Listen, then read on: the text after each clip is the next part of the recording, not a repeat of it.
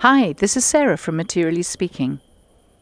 Here in Pietrasanta in northern Italy, we've just celebrated Ferragosto, and the studios have shut for the annual holidays. Only a few sculptors, hell-bent on finishing a commission, are still working in this heat, and they start early, finish late, and may be found cooling in the sea at midday. The town hosts tourists as always, this year wearing masks. The galleries are open, but it's not exactly business as usual.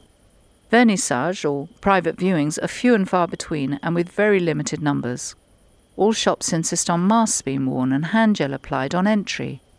However, artists are still creating and selling, and there seems to be quite an appetite for feeding the soul in these anxious times.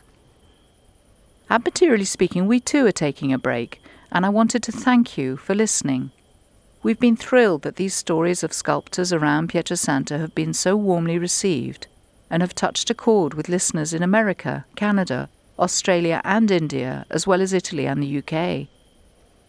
Meeting these artists and hearing their stories of perseverance, creativity, and their journeys literal and artistic have really inspired me, and I hope they have you too.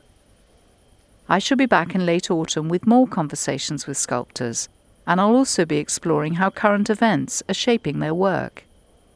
If you haven't already subscribed to our newsletter, please go to our website materiallyspeaking.com and sign up now.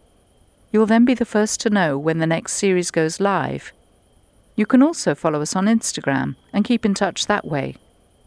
In the meantime, stay safe, and I look forward to sharing more episodes on my journey to discover artists' stories through the materials they choose.